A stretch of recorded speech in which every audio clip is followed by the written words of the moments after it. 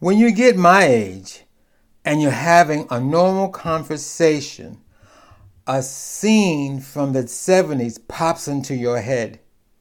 We were talking about what was we going to have for lunch, and the Gilded Grape bar appeared before my eyes. My name is Eric. Welcome to the craziness that lives inside my head.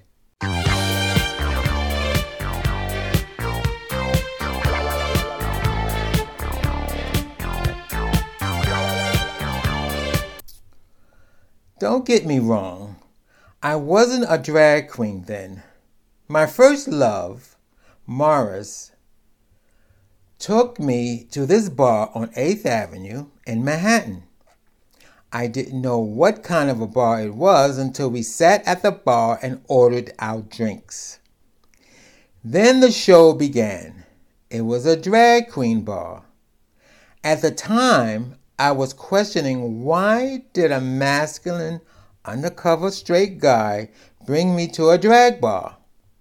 We all know the answers to that, because he was whoring around with one of the girls there. Okay, that's all I can remember about the place.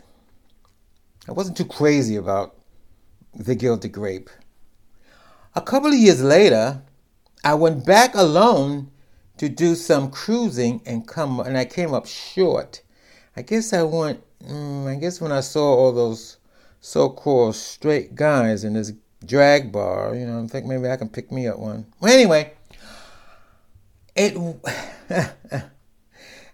I wasn't much of a fan of drag queens, but I did come across some clubs that catered to them.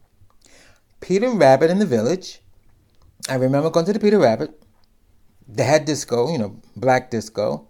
And at a certain time, I think like 2 o'clock in the morning, I think just before closing, around 2 o'clock, they have a drag show. And they don't have it every day. I forgot what day they had it. I remember that. That's where I met Raymond. Anyway, Apartamento in the Bronx.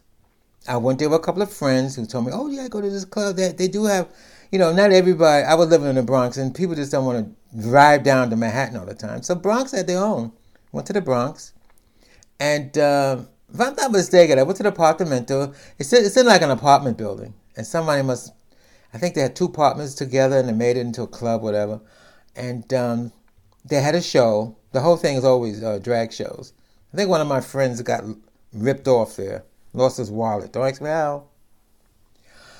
And once in a blue moon, Better Days on 49th Street had drag shows, which I didn't know because I used to go to Better Days in the 70s. I went there in the early 80s, and I remember I went there with my new friends, and we were there having drinks, and all of a sudden, the lights came, they had the spotlight and everything. They had a drag show. Now, in 1990, I joined a gay group called G-Mob, Gay Men of the Bronx.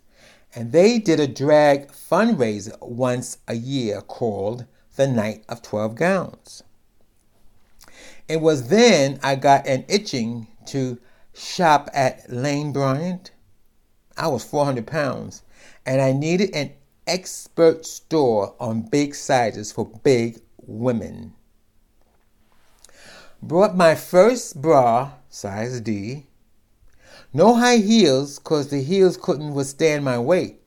So I got flats, black fishnet stockings, the biggest size they had, and I think I tore them getting into them. My first dress was a size 32, looked like a tutu, a 32, and I think in men's sizes that was a size 64 waist. I had Miss Kid Holiday, a good friend of mine. She did my makeup. I had Miss Lucy, another friend of mine. She did my wig. And my first drag show was called Lost Love. I was Gordita Gonzalez singing the hit song Take Me by Donna Summer. My name is Eric, and thank you for listening to the craziness that lives inside my head.